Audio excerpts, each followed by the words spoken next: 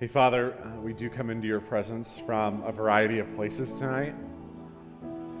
And so I just pray that as we open your word and gather in your presence, as we eat at your table, as we hear from you tonight, that we would leave different than when we came. Help us to grasp the heights of your plans for us. Help us to live into that vision even when it's harder to see. Thank you, Jesus, for dying, for rising again, for sharing with us all of who you are so that we could be with you forever. Open our eyes. May the eyes of our hearts be enlightened right now as Paul prayed so that we can comprehend what you're asking of us tonight. We pray in Christ's name. Amen. Well, hey, be seated. Yeah. Hey, welcome to Regeneration. My name is Kyle. I am the pastor here, and I'm super glad to have you on Labor Day weekend. So I don't know if you get like points in heaven for coming to church on holidays weekends, but you do in my book, so high fives. We are on the third week of a 10-week series in the book of Ephesians called The Living Church.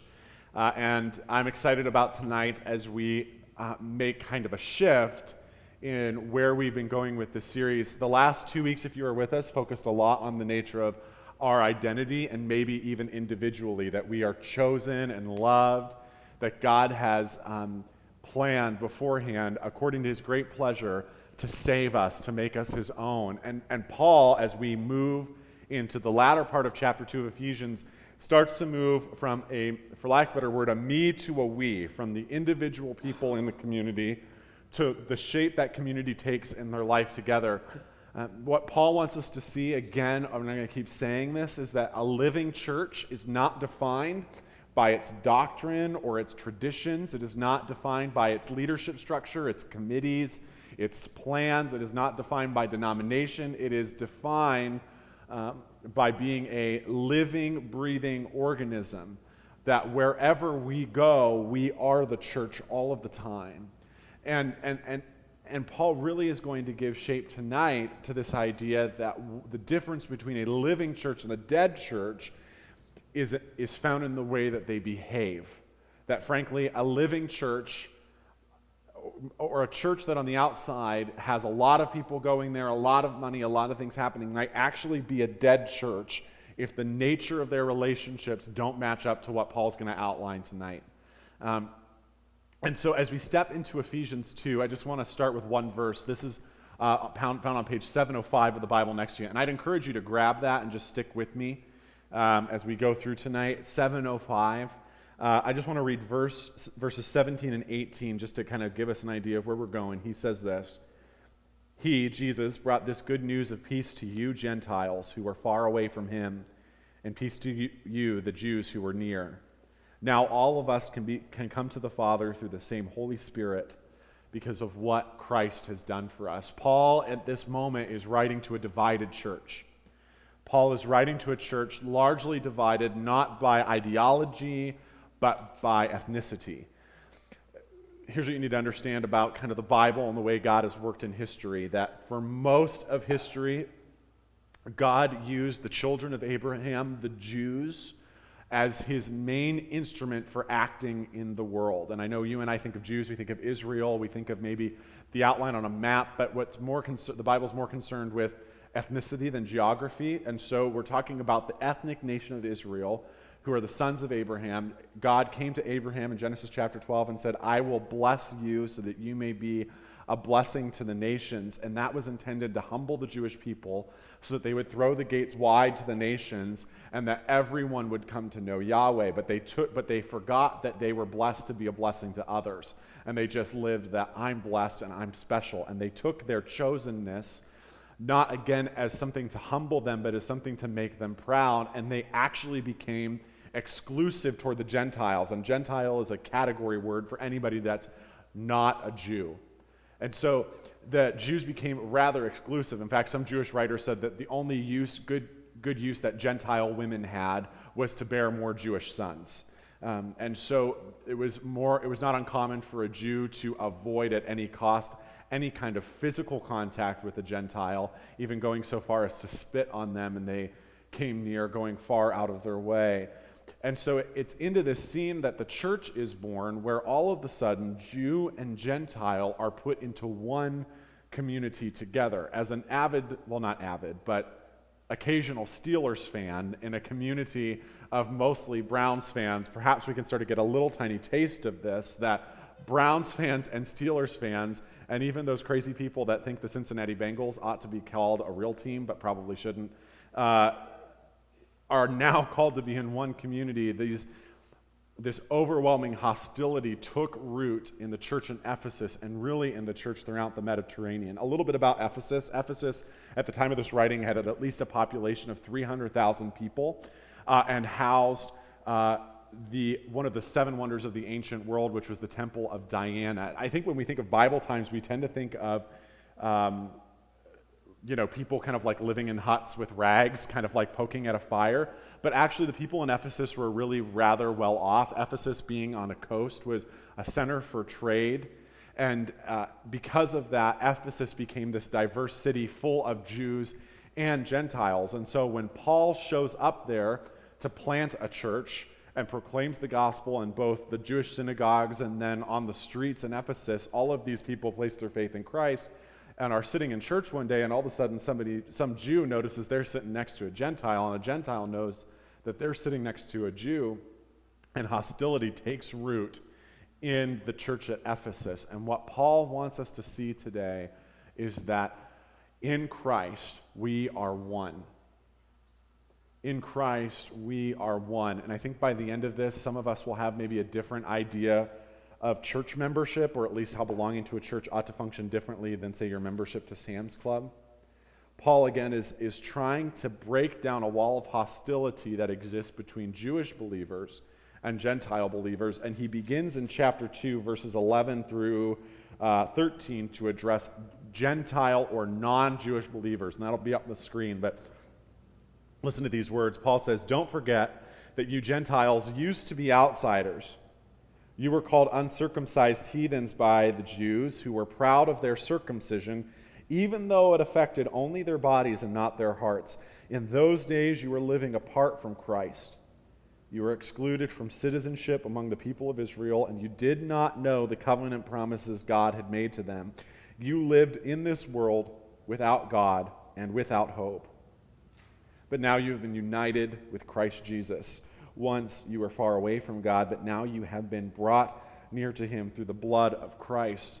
We'll see this in a second, but the Jews kind of puffed themselves up because of their chosenness and their long legacy of having known Yahweh. Meanwhile, the Gentile, Yahweh, by the way, is the name that God revealed to the Jewish people as his kind of holy and special name. But meanwhile, the Gentiles responded to the Jews' kind of puffiness and pride by becoming prideful themselves and saying, well, y'all have known, maybe you all knew about God for centuries, but you didn't really understand the gospel. In fact, your people rejected Jesus, and we, the nations, have come to accept them. And so Paul wants to take them down a few notches by beginning on this idea that don't forget that you Gentiles used to be outsiders. He makes a big deal in this text about circumcision, and if you don't know what circumcision is, you need to go home and ask your mom, because I don't want to say those words out loud, but circumcision was the outward sign of the old covenant that every Jewish male was given. And that circumcision became a source of pride for them, as did following the law, the teachings, as did a whole bunch of things. And so Paul addresses them in verse 14. "For Christ himself has brought peace to us," he says. "He united Jews and Gentiles into one people when in his own body on the cross he broke down the wall of hostility that separated us. He did this by ending the system of the law with its commandments and regulations. He made peace between Jews and Gentiles, by creating in himself one new people." You could argue that could be translated one new ethnicity, one new people from the two groups. Verse 16, "Together as one body, Christ reconciled both groups to God by means of his death on the cross, and our hostility toward each other was put to death." Jews had for centuries encountered God by following a strict set of regulations of going to the temple this many times a year and sacrificing this kind of animal based on your income and what you could do. And through that you received forgiveness. Through that you encountered God. And in following these kind of outward rites, They came to believe that they were right with God, but what Jesus is doing in the new covenant is saying it doesn't matter if you're circumcised or you're uncircumcised. It doesn't matter if you're Jewish or you're Gentile. It doesn't matter what you do outwardly. Paul would say elsewhere it's written in the heart that there is something that needs to change. Actually, the theological word for it, fun note, is regeneration, rebirth. That something needs to happen inside of you in order for this all to become real. And Paul is addressing, he uses the word twice in this text, the hostility that existed between Jew and Gentile. And here's the deal. We can look at this text and go, all of these are problems 2,000 years old that don't really matter to us, but we're wrong. Because the bridge that we walk across from then to now is the hostility that exists in churches now. The number 5 reason that unchurched people say in Trumbull County why they don't want to participate in church is because churches are mean to each other. Unforgiveness is rampant. Complaining, gossiping, bitterness, slander, eye-rolling. What happens is hostility creeps in anytime we forget this foundational principle, which is that it's not about me. Jesus is calling us to live in a community together that is marked by humility, but the minute it becomes about me and what I want and my preferences and the way I think it should go, hostility begins to step into the scenario. And when I think it's about me and 5 other people think it's about me, inevitably conflict ensues. And so and especially those of us who have walked with Jesus for a long time, I mean, you know, you kind of can joke about some of this stuff, but my testimony, quote unquote, my story of coming to know Jesus does not include me being plucked from a life of drugs and prostitution. It really is just the very boring story of a 5-year-old boy putting his faith in Jesus one night when his grandma told him about it, and then being an obedient first child, always kind of doing the right thing just because it was the right thing to do. But the scary thing about that is that when you live out of that place, we become the Jews in this text, who, because we have always done the right thing and always said the right thing and always thought the right thing and always acted the right way, we have favor with God more than these crazy people over here who are, you know, sex and drugs and all this kind of stuff. And then what happens is we create a competition then between those people that are kind of figure out Jesus out of perhaps some sort of crisis or really terrible lifestyle, which maybe is how we would resonate more with the Gentiles. And then it starts to become, well, I'm better because I've always done the right thing. No, I'm better because I walked out of prostitution, da-da-da-da-da. If you've walked with Jesus for a long time, it's very easy for you to become the Jews in this text. It's very easy to assume the role of assuming yourself to be better than everyone. And the truth is, I need delivered from that kind of sin just as badly as a heroin addict needs delivered, because that self-sustaining kind of pride is just as damaging to a soul as a drug. What Jesus wants us to see is that to be part of the new community is to know that he has, in verse 17, he brought this good news of peace to you Gentiles who are far away, and peace to you who were near. You know what's crazy about verse 17 is both those who were far and those who were near got preached the same message.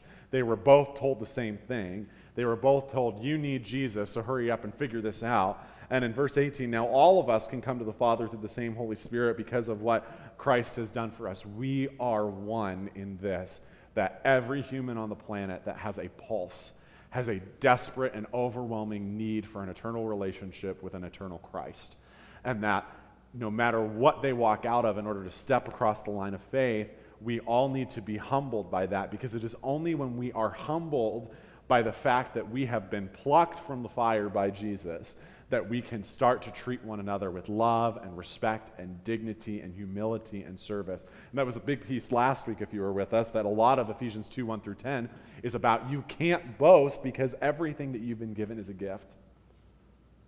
And that you were the very worst. And it's only living, not out of this very guilt-ridden, I'm the worst thing ever, but out of this very grace-filled, yeah, I was terrible, and Jesus came along and got me, that I can suddenly treat others with dignity and respect. And that's really what Paul wants us to see as we hit the latter part of chapter 2. Verse 19, Paul says, "So now you Gentiles are no longer strangers and foreigners. You are citizens along with all of God's holy people. You are members of God's family. Together we are his house, built on the foundation of the apostles and the prophets, and the cornerstone is Christ Jesus himself." He'll return to that imagery later in chapter 4. "We are carefully joined together in him, becoming a holy temple for the Lord." Verse 22, "Through him you Gentiles are also being made part of this dwelling where God lives by God's Spirit." Paul shifts from this idea of like, no, you are one. You've been preached this message of peace. The hostility, I love that idea that it says that the wall of hostility toward each other has been put to death. And now Paul wants us to see that we have been united together, and gives us 4 images to help us kind of put that together in our minds. And here's the deal. We don't make a big deal out of membership at Regeneration. We don't get, like, nobody gets like a sticker that says like, I'm a member at Regeneration. At least I don't have one of those, if maybe the rest of you do. But church membership is this richly biblical idea. But I think most 21st century Americans have treated church membership in an unbiblical way. As part of when I was in the non-denominational Bible circles, there's always like 3 people in every non-denominational church, because non-denominational churches attract people that don't like authority.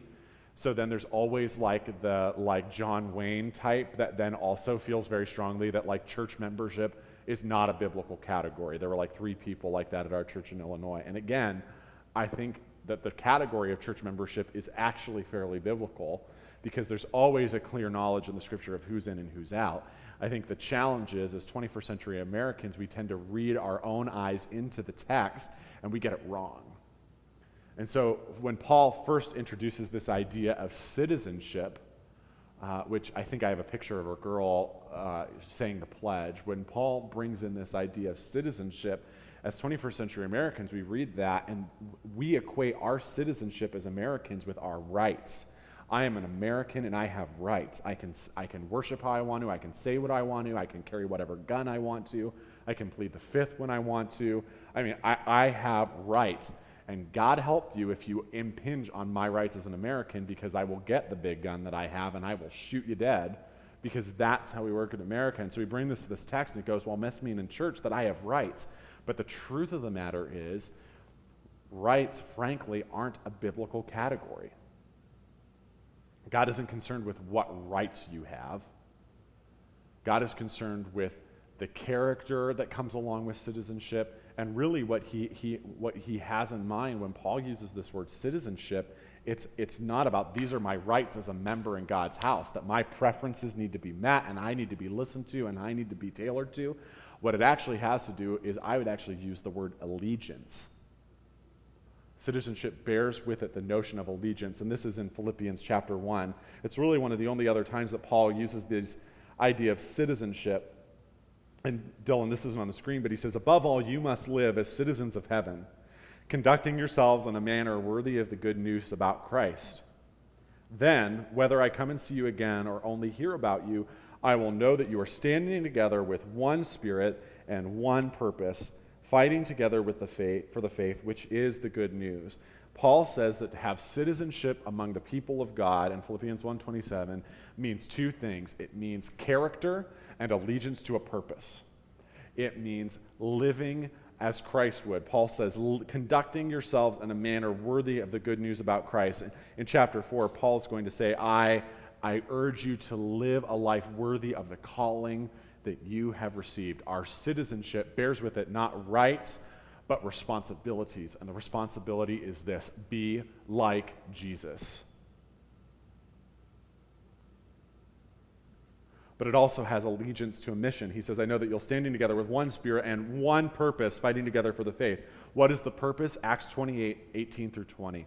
All authority in heaven and earth has been given to me. Therefore, go and make disciples of all nations, baptizing them in the name of the Father and the Son and the Holy Spirit, teaching them to obey all that I have commanded you. And behold, I am with you to the end of the age. The purpose of the church, the purpose of regeneration is, I'm sorry if this is bad news to you, I don't care what you want. I can't say this at the church I serve in the morning because there's 100 of them and they could riot. But I think I could take you on. And here's the deal. I don't care what you want. I only care for the next 50 people that we're going to reach. And all of our resources and all of our energy and all of our drive goes there. Our allegiance is to living a life like Jesus would and to doing anything that we can to reach the next 50 people for Jesus, period.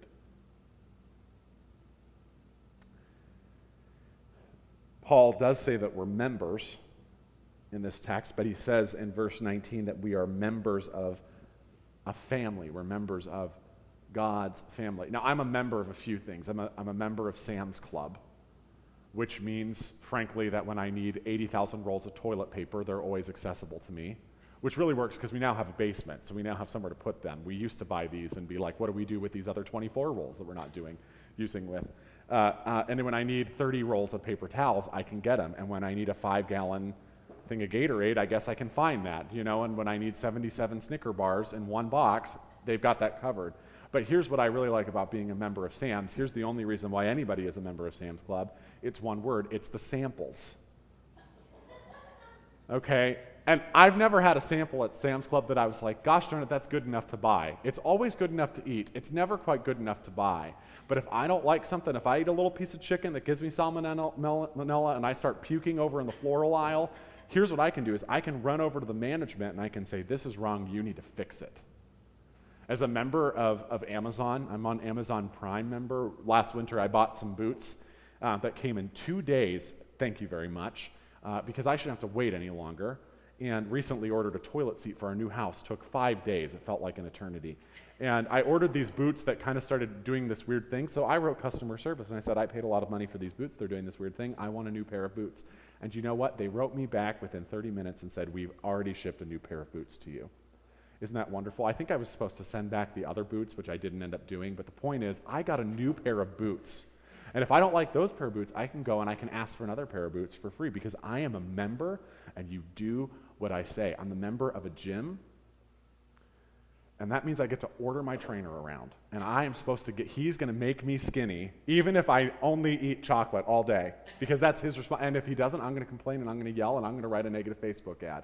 We view membership as membership ensures that I get what I want. Membership ensures that if I have a grievance, I can get that resolved quickly. But here's what I love about this is Paul doesn't say we're not a member of a club, we're not a member of a business, we're not a member of an organization, we're a member of a family.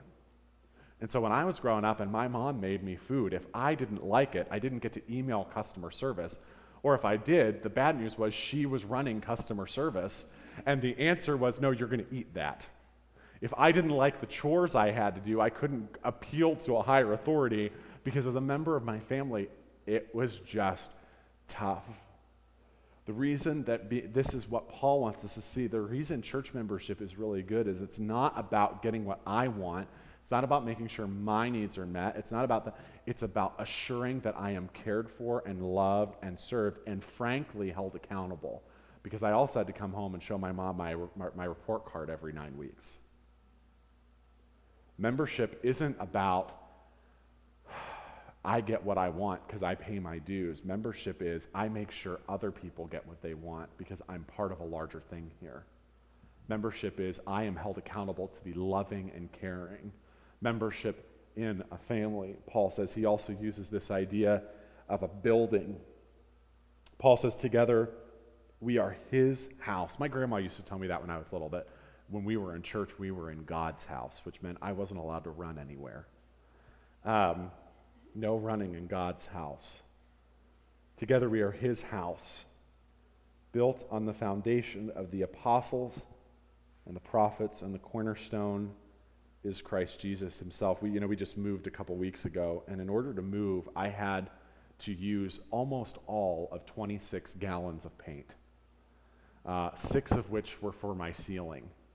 And seriously, thank goodness I have been working out because I got very good at this motion, And now we've got it painted, and now we have to clean it, and there are dishes to do, and I have a very large yard I need to mow, and there's going to come a winter when I'm going to have to plow that stuff. And let's be clear about something. I'm not complaining. I love this house. I feel blessed to have it. But when you have a house, going with that house are things that you need to do to keep it up. And membership in God's family bears with it. We have to do things to keep this working. If you're part of Regeneration's leadership team, pretty much everybody's got a job. Because what we know at the leadership level is that as a part of our church, we've got to work to mow our proverbial lawn, right? In order for our church to function and be healthy, we can't let the weeds grow up 3 feet, which may or may not have been kind of what I found, and may have 1 or 2 of those in my back beds. But the point is, house goes with it, this shared responsibility. But even what I like about the language in verse 20, we are his house built on the foundation of the apostles and the prophets, and the cornerstone is Christ Jesus himself. You don't build a house and then don't put people in it. And there's something about this language to me that beckons me toward the language of hospitality, that we keep our house clean, I mow my yard, I do all of these things so that we can have folk in it, which I think is important. And that the foundation is secure. The cornerstone is Christ Jesus himself. And then verse 21, this is where it really gets good. We are carefully joined together in him, becoming a holy temple for the Lord. Listen, the Jewish readers would have seen that and gone, bink, because here's what's crazy about this. For centuries, the main avenue that Jewish people encountered God, they didn't go to church every week. They went to temple once a year, and they brought the little lamb that was unblemished, and they watched the priest in a rather gruesome fashion slit that thing's throat on the altar, and then the priest would say, your sins have been forgiven. And if you couldn't afford a little lamb, we'd get you some pigeons or an oxen or something like that, and watch. And the temple was this place that you went to, and then you went home from. It was fixed geographically. There was only one place, and Paul is saying, he says, we are carefully joined together in him, becoming a holy temple of the Lord. Do you know why it's so important that we love one another and we care for one another and that we don't roll our eyes about one another and that we fight for unity of purpose and love and care? It's because when we gather in this space, it is always +1. Whatever number we write down on attendance, it is always +1 because Jesus makes himself present to people as his people gather in love and unity. There's a song by the Gettys that says he dwells in the presence of his people.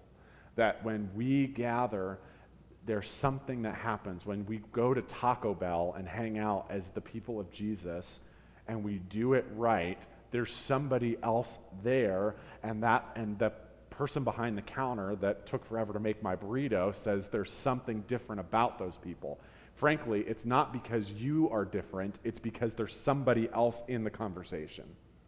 And Paul says, through him, you Gentiles are also being made part of this dwelling where God lives by his Spirit. Think about this for a second. God dwells where his people are. There's a really beautiful verse in John 4, 1 John 4, where it says, no one has ever seen God. And if you talk to a person that's seen God, it's one of the kids that wrote the, I went up to heaven and came back stories. All right. But no one, as a rule, has ever seen God. But the text does this. It says, but if we love one another, his love is made manifest among us. Hear me on this. When we love one another, people get to see God. When I was little, I'd go to Chuck E. Cheese's, and they would stamp my hand and my dad's hand with this thing. And then I'd go play and get sweaty and eat pizza. And then when we would go to leave, we would have to stand under a black light, and my dad and we would have to have matching stickers for me to leave. And of course, as a 7-year-old, your greatest terror is what if mine's rubbed off and I'm trapped forever? When we love one another, something invisible becomes visible. Our love becomes a black light that helps people see the stamp of God on our lives. And so Paul is so earnest, before he can move really anywhere else into conversation about the church, Paul needs us to understand that there is something different about the community of the church. It is different than Sam's Club. It is different than my gym. It is different than Amazon. It is different than the Olympic Club. It is different than any place that we have a membership to, because it is not about us. It's actually about other people, that we become a member to say it's not about me.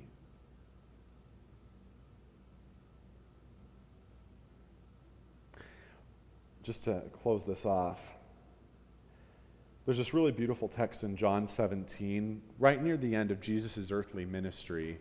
Jesus goes away into a garden and he prays.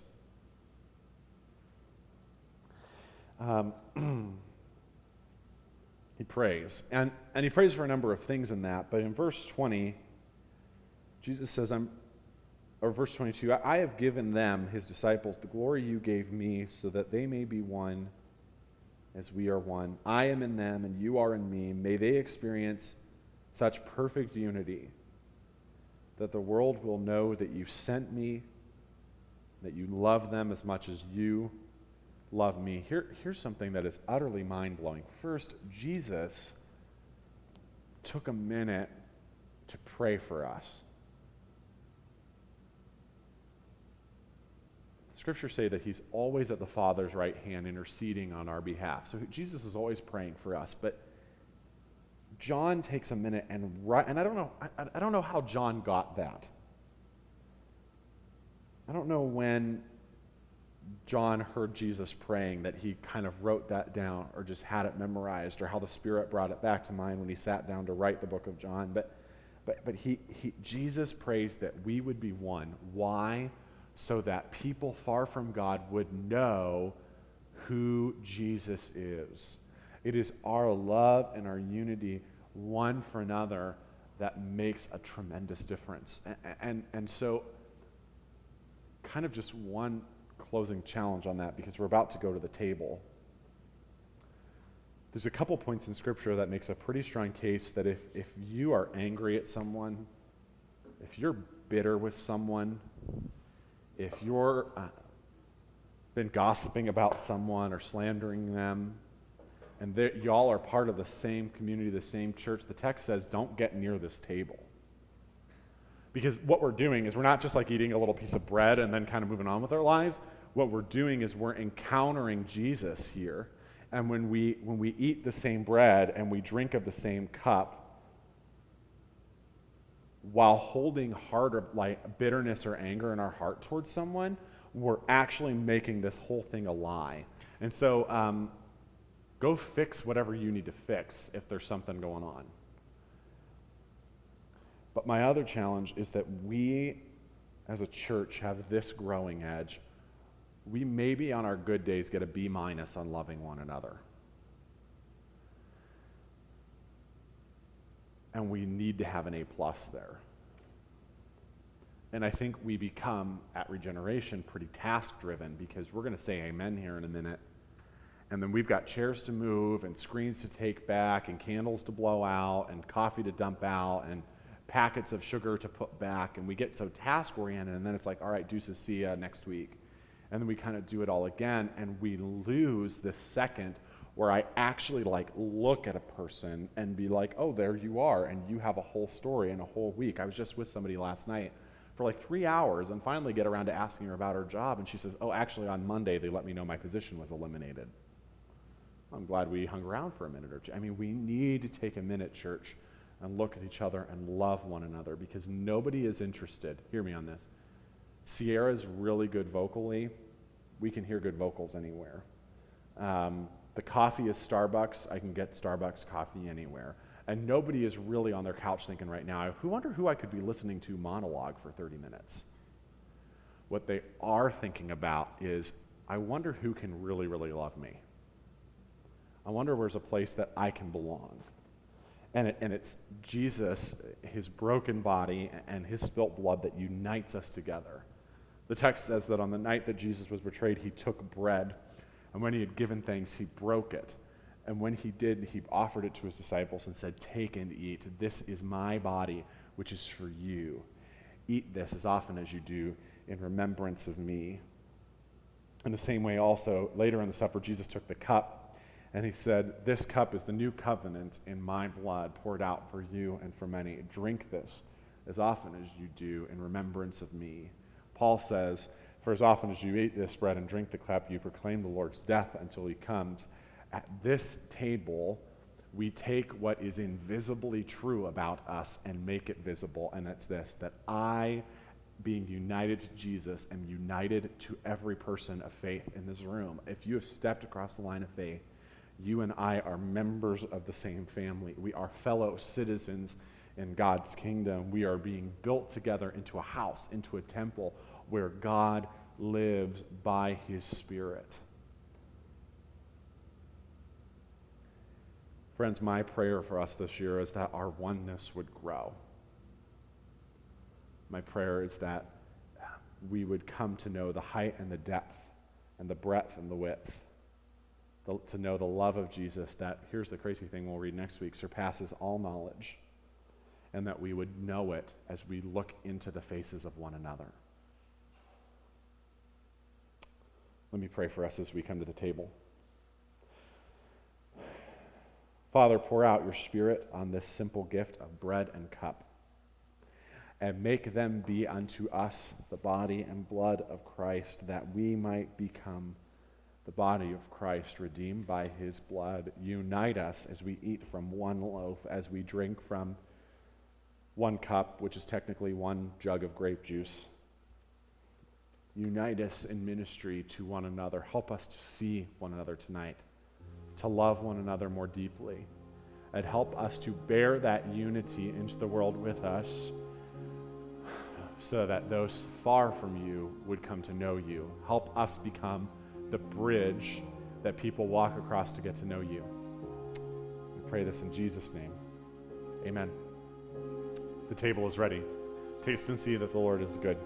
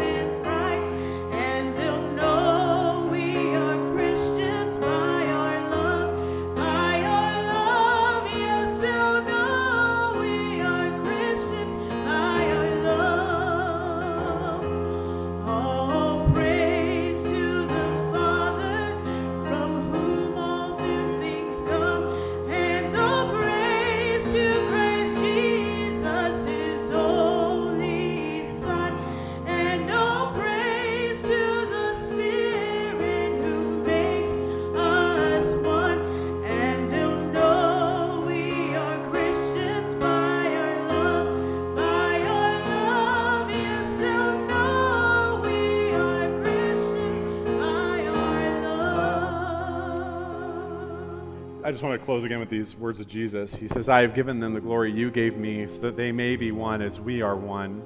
I am in them and you are in me. May they experience such perfect unity that the world will know that you sent me and that you love them as much as you love me. Father, I want these whom you have given me to be with me where I am. Then they can see all the glory you gave me because you loved me even before the world began. O righteous Father, the world doesn't know you, but I do. And these disciples you sent me. And these disciples know you sent me. I have revealed you to them, and I will continue to do so. Then your love for me will be in them, and I will be in them. May you know this week that you're loved, not just by this warm, fuzzy feeling that Jesus might give you after you eat a weird taco, but may you know that Jesus loves you because you look into the face of somebody in your community that says you're awesome. We'll see you here next week. Can't wait.